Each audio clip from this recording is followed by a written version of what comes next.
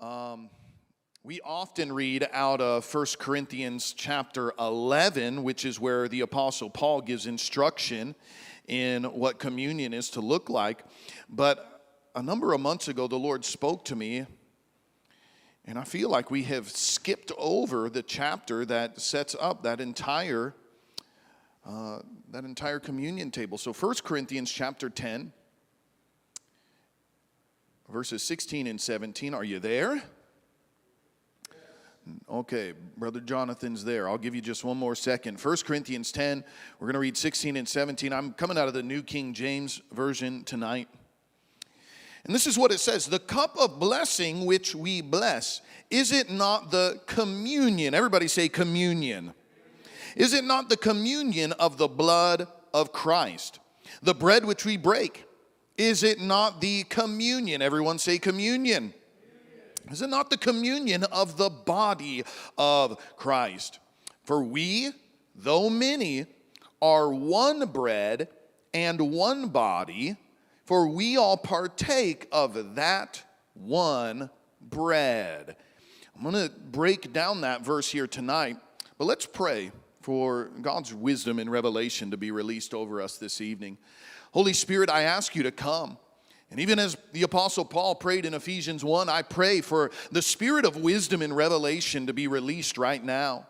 That, Lord, I believe that there are truths in the receiving of the Lord's Supper that maybe we've neglected or overlooked, but I ask that tonight you would give us the grace to receive it and to walk in it, oh Lord, that we would not just overlook. We don't want to diminish anything that you have committed to us. And so, Holy Spirit, I pray that you would anoint us to receive what your Spirit is speaking tonight. Let tremendous revelation come into our hearts, and all that you have purchased and made available through your precious blood and your broken body, may we receive of all of it, Lord.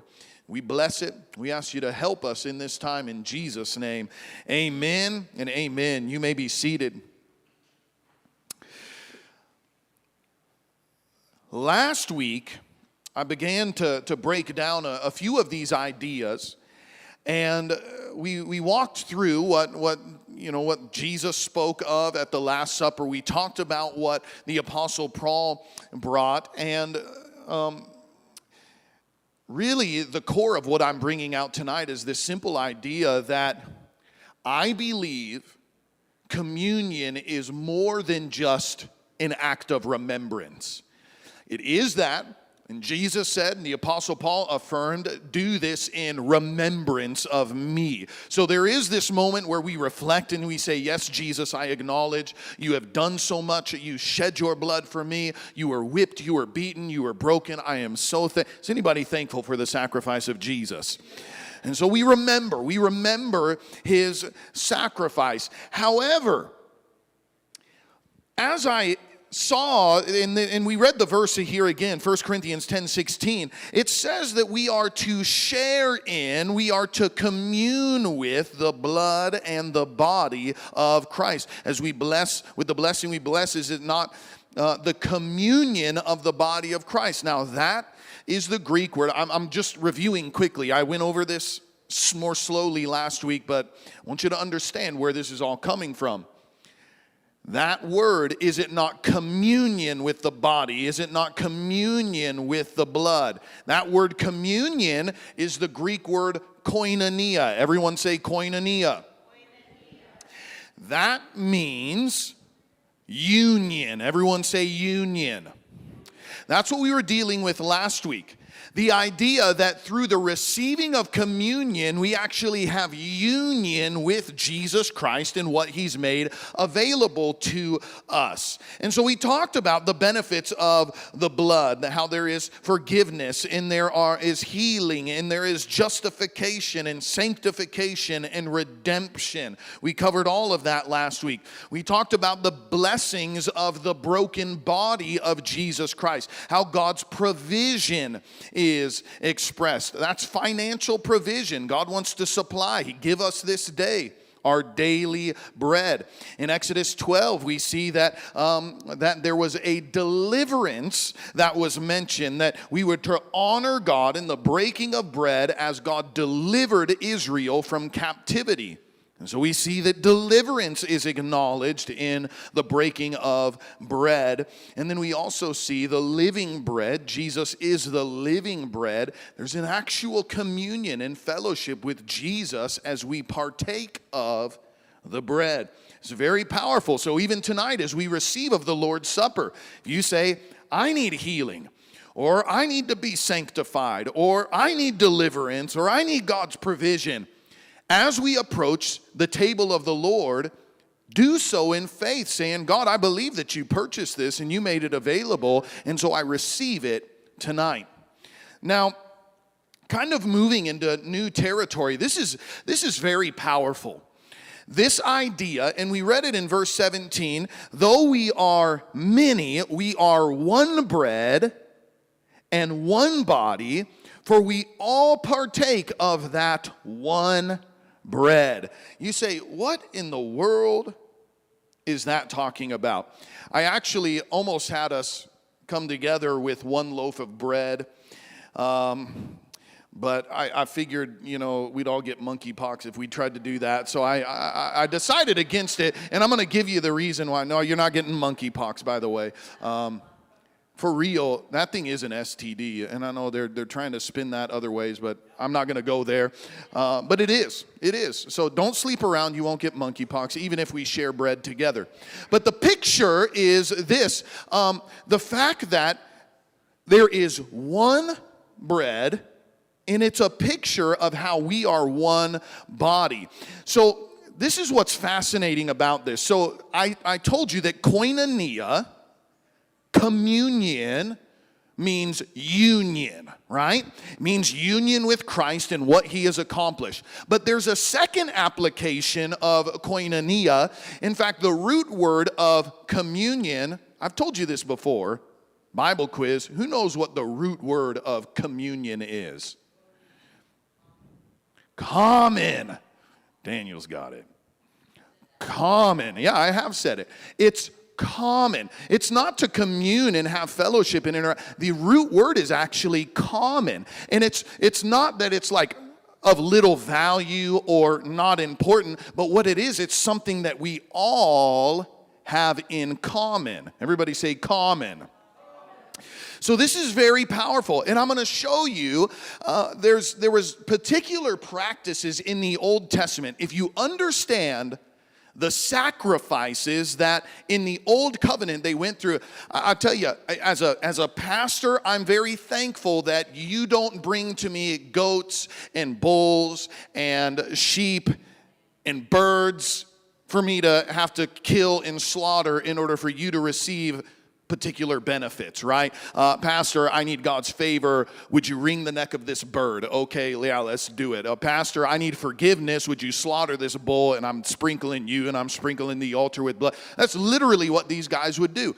Now, I'm very thankful that through the blood of Jesus, through the body of Jesus, we don't have to do that. Is anybody thankful that you don't have to come to church with animals in hand? There were 4 types of offerings that were given in the Old Testament. I'm going to go through these quickly, and we're going to spend time on one. The first type of offering that you see, you'll see this in Numbers 16 as well as Deuteronomy 12, is what we call burnt offerings. Everyone say burnt offerings. Burnt offerings was what you would bring simply to come into the temple of the Lord. This wasn't, I need forgiveness, I need God's blessing. This was simply an act of worship that you would bring to the Lord. Burnt offerings, it was an act of worship, and it was an expression, I am totally and completely surrendered to you, Lord. I give you everything. So they would bring an animal, and there were really only, it was either bulls, goats, rams, sheep, or at times different types of birds. Those were the only sacrifices that were brought. And so depending on what your financial status is, if you are a poor individual, you might bring a pigeon.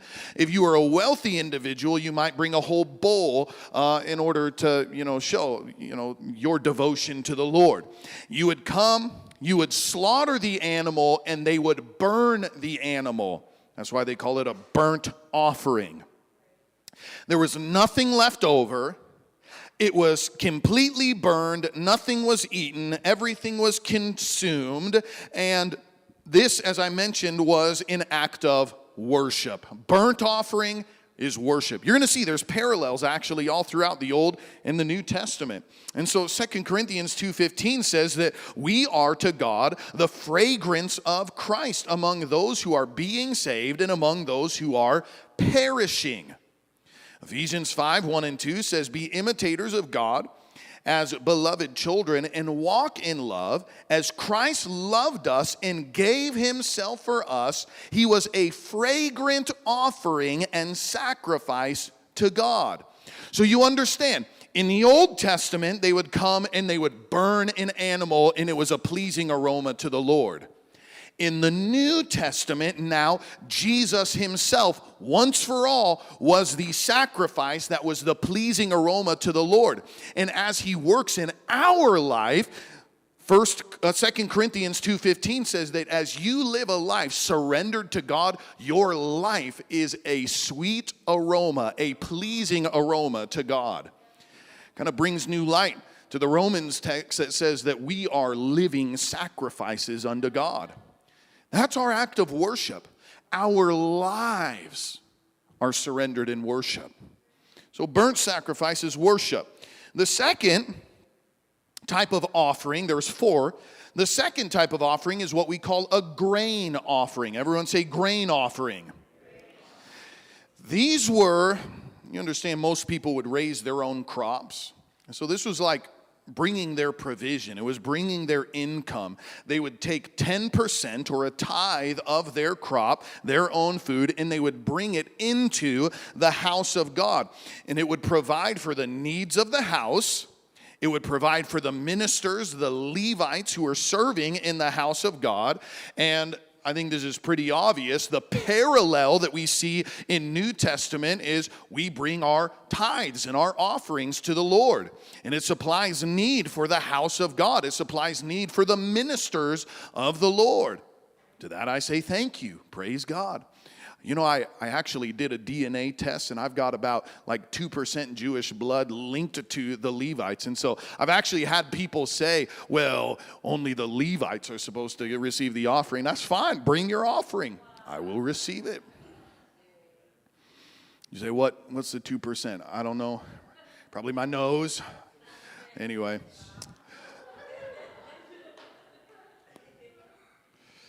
So that's the second type of offering. So we have, first of all, burnt offerings. That's our worship. We have grain offerings, which is our tithes and offerings that we bring to the Lord. The third type of offering is the guilt and sin offering. Everyone say sin offering. You can read about that in Leviticus 4 and Leviticus 5. This is this is fascinating. People tell me they get bored reading Leviticus. This is actually very fascinating to me. There are 2 types of offerings that would be brought. So this isn't, this isn't just an act of worship. This is like you knew that you blew it with God. I know that I've done something that grieves his heart and I need to get right with God. You would bring an animal to sacrifice. And so what would happen is several times a year you would come knowing that you had sinned, and you would give, and you would actually kneel, you would profess your sin as the sacrifice was being made. Hebrews, even in the New Testament, acknowledges that without the shedding of blood, there is no forgiveness. This is why Jesus had to shed his blood for the forgiveness of to forgive our sins. So, but there was also another category of sin offerings that were given, which were unknown sins. Have you ever done something and then somewhere down the road you realize, oh, I shouldn't have been doing that. I didn't even know it. Anybody ever have a moment like that? Like, I didn't know that was a sin. Well, now you know. And so there were actually provisions that were made for unknown sins. So you'd come, you'd confess the sins that you knew about, but you would also bring an offering for the sins you did not know about. And so what would happen is before you went into the temple, they would actually shed the blood. They would drain the blood. They would, depending on the type of sin, they would typically sprinkle the individual or possibly touch a part of their body, their ear, their hand with just a bit of the blood. They would pour it out at the altar, and they would touch the horns of the altar. Now, there's significance in all of this. I'm not going to go into all of that. But it was what allowed you to be clean to come into the presence of God. So you would atone for your sin. Now you can come into the presence of the Lord. And what they would do is they would take the fat from the animal and they would burn it as an offering, as an act of worship to the Lord. Then they would take the rest of the animal outside of the camp, where they would burn it outside of the camp. Now, once a year, the priest would sacrifice a bull on behalf of his own sin, and then he would take 2 goats into the presence of God. He would sacrifice one going into the most holy place once a year. This is on Yom Kippur, or the Day of Atonement. This is where he would pray on behalf of all of the children of Israel. We're actually about to come up on that season just at the end of this next month. And so they would offer one sacrifice to atone for all of the sins of the children of Israel. And then they would take a second goat and they would impute, or they would impart all of the sin. So they would kill one animal, shed its blood for the forgiveness of sin. Then they would impute the sin to the second goat and they would release it into the wilderness. Bible quiz. Does anybody know what they would call the goat that they would impute the sin to? Yeah, the kitchen's got it tonight, man. The scapegoat. Did you know that's a Bible term? Scapegoat is where we're putting all the blame on this guy and we're sending him out. That's exactly what they did. It comes out of Scripture. So they would banish him. Now, the picture in the New Testament is very obvious. The shedding of blood for our forgiveness, sin being removed. Of course, we understand that the idea of being cast into outer darkness, it's a picture of hell. The guilty will be judged. But Jesus, now this is wild, man. They would impute sin into the scapegoat, and he was taken outside. He was banished outside of the camp. Think about what they did to Jesus, sinless Lamb of God. Yet he stood receiving false accusations, receiving guilt upon himself, and then he was taken outside of the camp, outside of the city where he was killed. In fact, Isaiah 53 says that he has borne our grief, he carried our sorrow. Your sin, your guilt, your punishment placed upon Jesus, led outside the camp, and ultimately killed. The Lamb of God who takes away the sin of the world. Somebody say, thank you, Jesus. So, of course, every time we receive the Lord's Supper, we ought to remember what Jesus did to forgive us of our sin, what he did to redeem us and bring us back to himself. But here's the fourth one, and this is where it's very relevant to us tonight. Now, this is so cool. In Leviticus chapter 7, you'll read about another offering called a peace offering. Everyone say peace offering. I want you to trek with me on this, because I believe that this is actually a key to miracles breaking out in our church. Okay, and I'll get there in a second. The beginning of a peace offering, it looks the same as the sin offering, okay? You come with, let's say, a bull. You sacrifice the animal. The fat is burned, but instead of taking the rest of the animal outside of the camp and burning it, what they would actually do is the animal would be prepared. They would prepare cakes and loaves, and they would actually eat together in the presence of the sacrifice. They would eat of the sacrifice, and there were, you can read it in Leviticus 7, there were particular areas that you could and could not eat. It was a whole process, but this was a picture that there is now peace with God, and there is peace with others. This is not a sin offering. This isn't even a thanksgiving offering. This is simply an acknowledging, Lord, I want to be at peace with you, but I also want to be at peace with one another. So the sacrifice would be a picture of peace with God.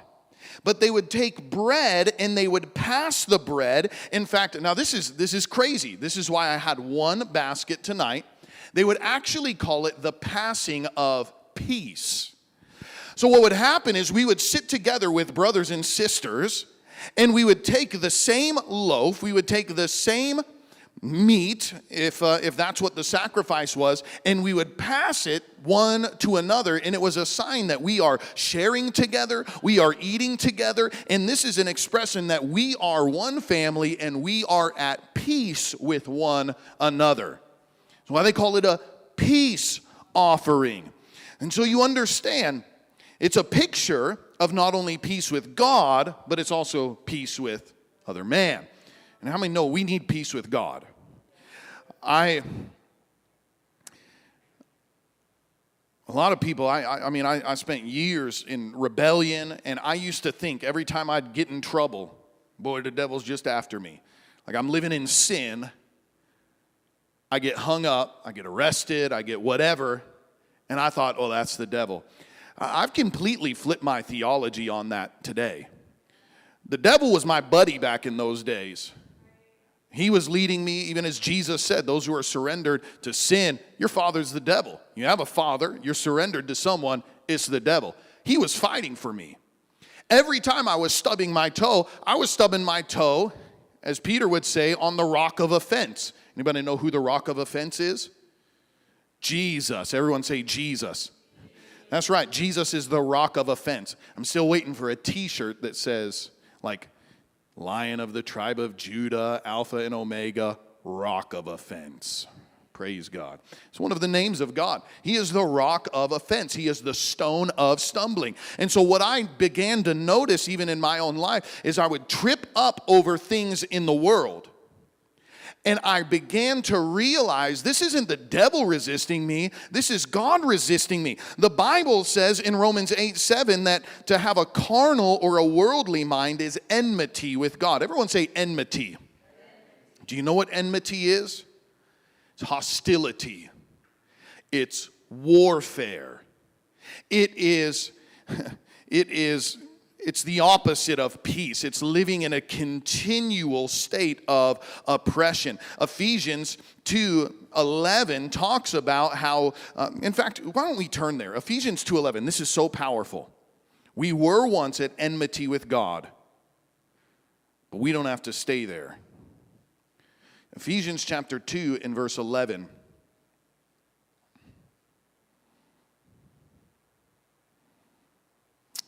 And this is what it says.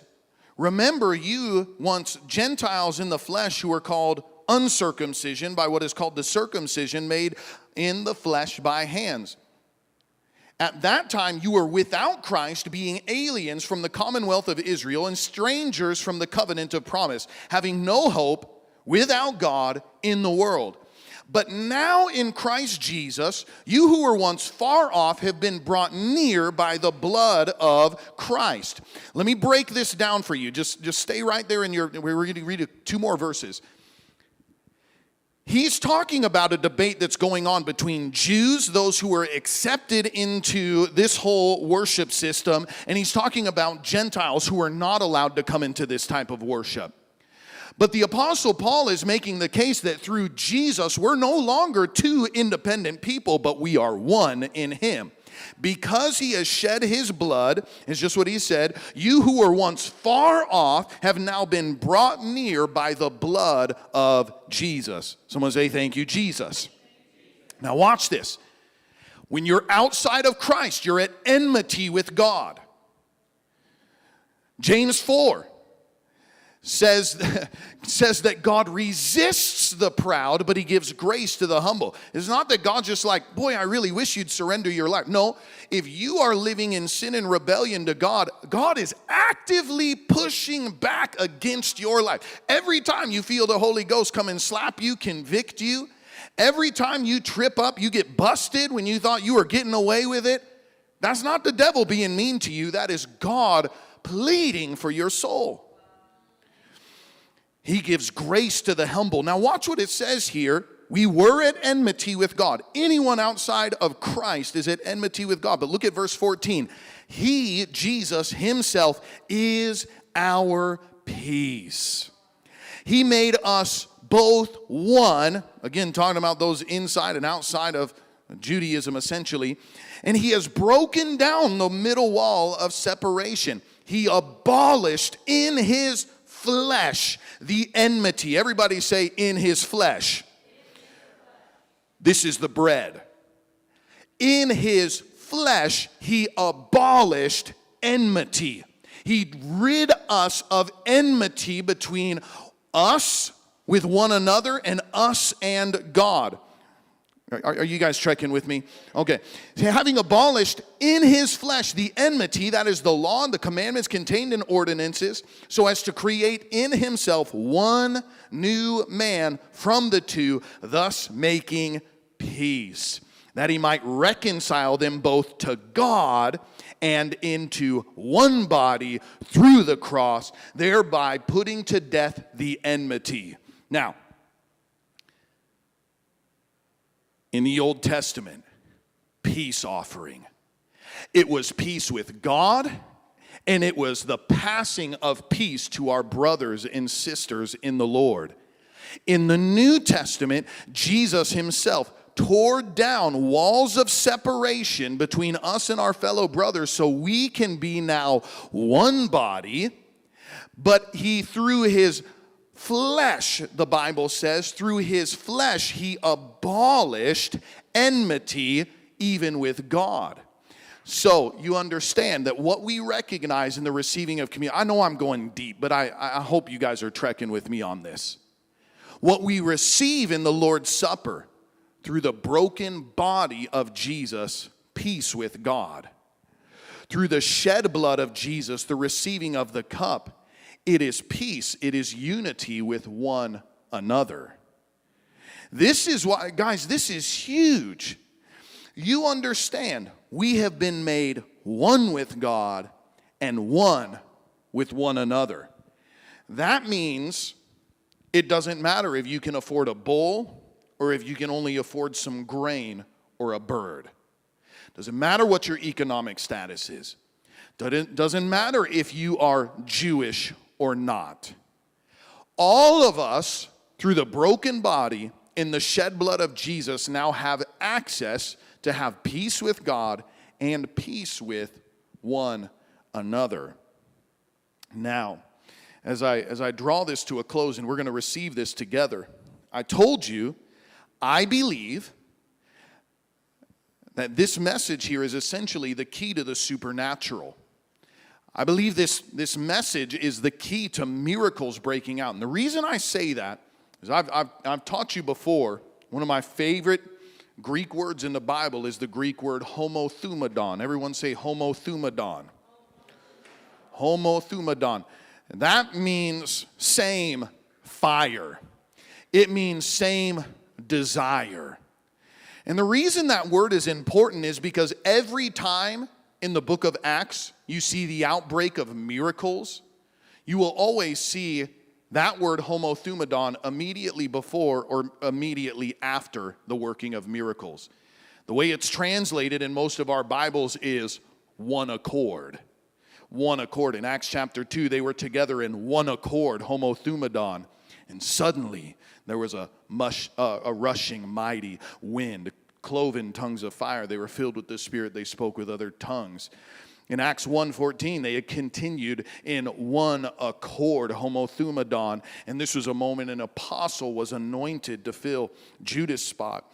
In Acts chapter 4, in verse 24, they raised their voice in one accord, homothumadon, and when they prayed, the place that they were assembled was shaken. They were filled with the Spirit, and they spoke the word of God with boldness. Acts chapter 5, verse 12, through the hands of the apostles, many signs and wonders were done among the people. They were with one accord, homothumadon, on Solomon's porch. Acts chapter 8 and verse 6, the multitudes were with one accord, heeding the things spoken by Philip. They heard and they saw the miracles he did. Unclean spirits came out. Many who were possessed, many who were paralyzed and lame were healed, and there was great joy in the city. Every time, I could keep going. There's a number more verses.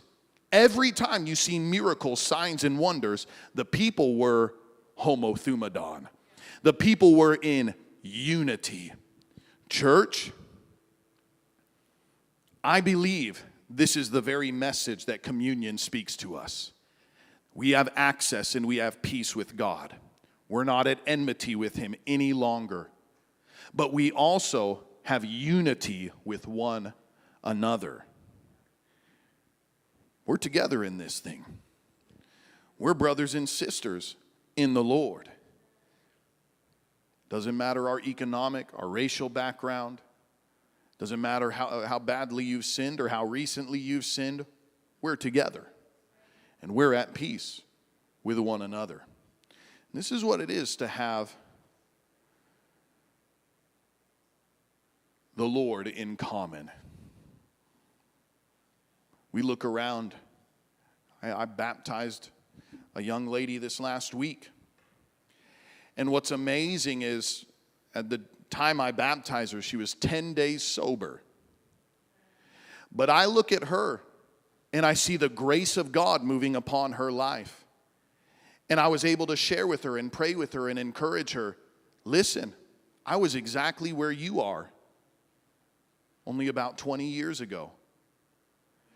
In the very same way that God has been gracious to me and set me free, He can do that for you. And so I was able to pray with her and encourage her, and and she's doing awesome. And by God's grace, she's going to be 20 years and 30 years and 50 years sober and be the mom and be the woman of God that the Lord has called her to be. But what's amazing is I look, she's 10 days old in the Lord. Not even that. She actually got saved just this last Sunday. I baptized her on Wednesday. So what? She's 3-4 days old in Jesus. But I look at her, and I see the very same thing that God did for me in 2004. And I can look around this room like, wow, Minister Adele, God has been faithful. You've got a different story than me, but you've been walking with the Lord longer than me. But what we have in common is the grace through the shed blood of Jesus. We look around, and every one of us has a different story. Every one of us, God has been kind and gracious to us in different ways. All very different backgrounds, but what we all have in common is the blood of Jesus. Now, what we're going to do, I was going to have worship, but I don't think we need that. We're going to do something a little different here tonight. For those who are joining us on the live stream, I'm going to encourage you right now. If you're watching with your family or your friends, whoever, if you're with people right now and you're prepared to receive the Lord's Supper, what I want you to do is I actually want you to share some stories about how the blood and the body of Jesus has worked on your behalf. Share some of those stories before you receive the Lord's Supper. Pray with one another. Believe if there's something that you need. Healing, provision, forgiveness, whatever it may be. Pray one for another and believe for God to minister that to you. God bless you, online family. I'm going to let you guys go, and we're going to minister here for a moment in house. Now, this is what I'm going to do.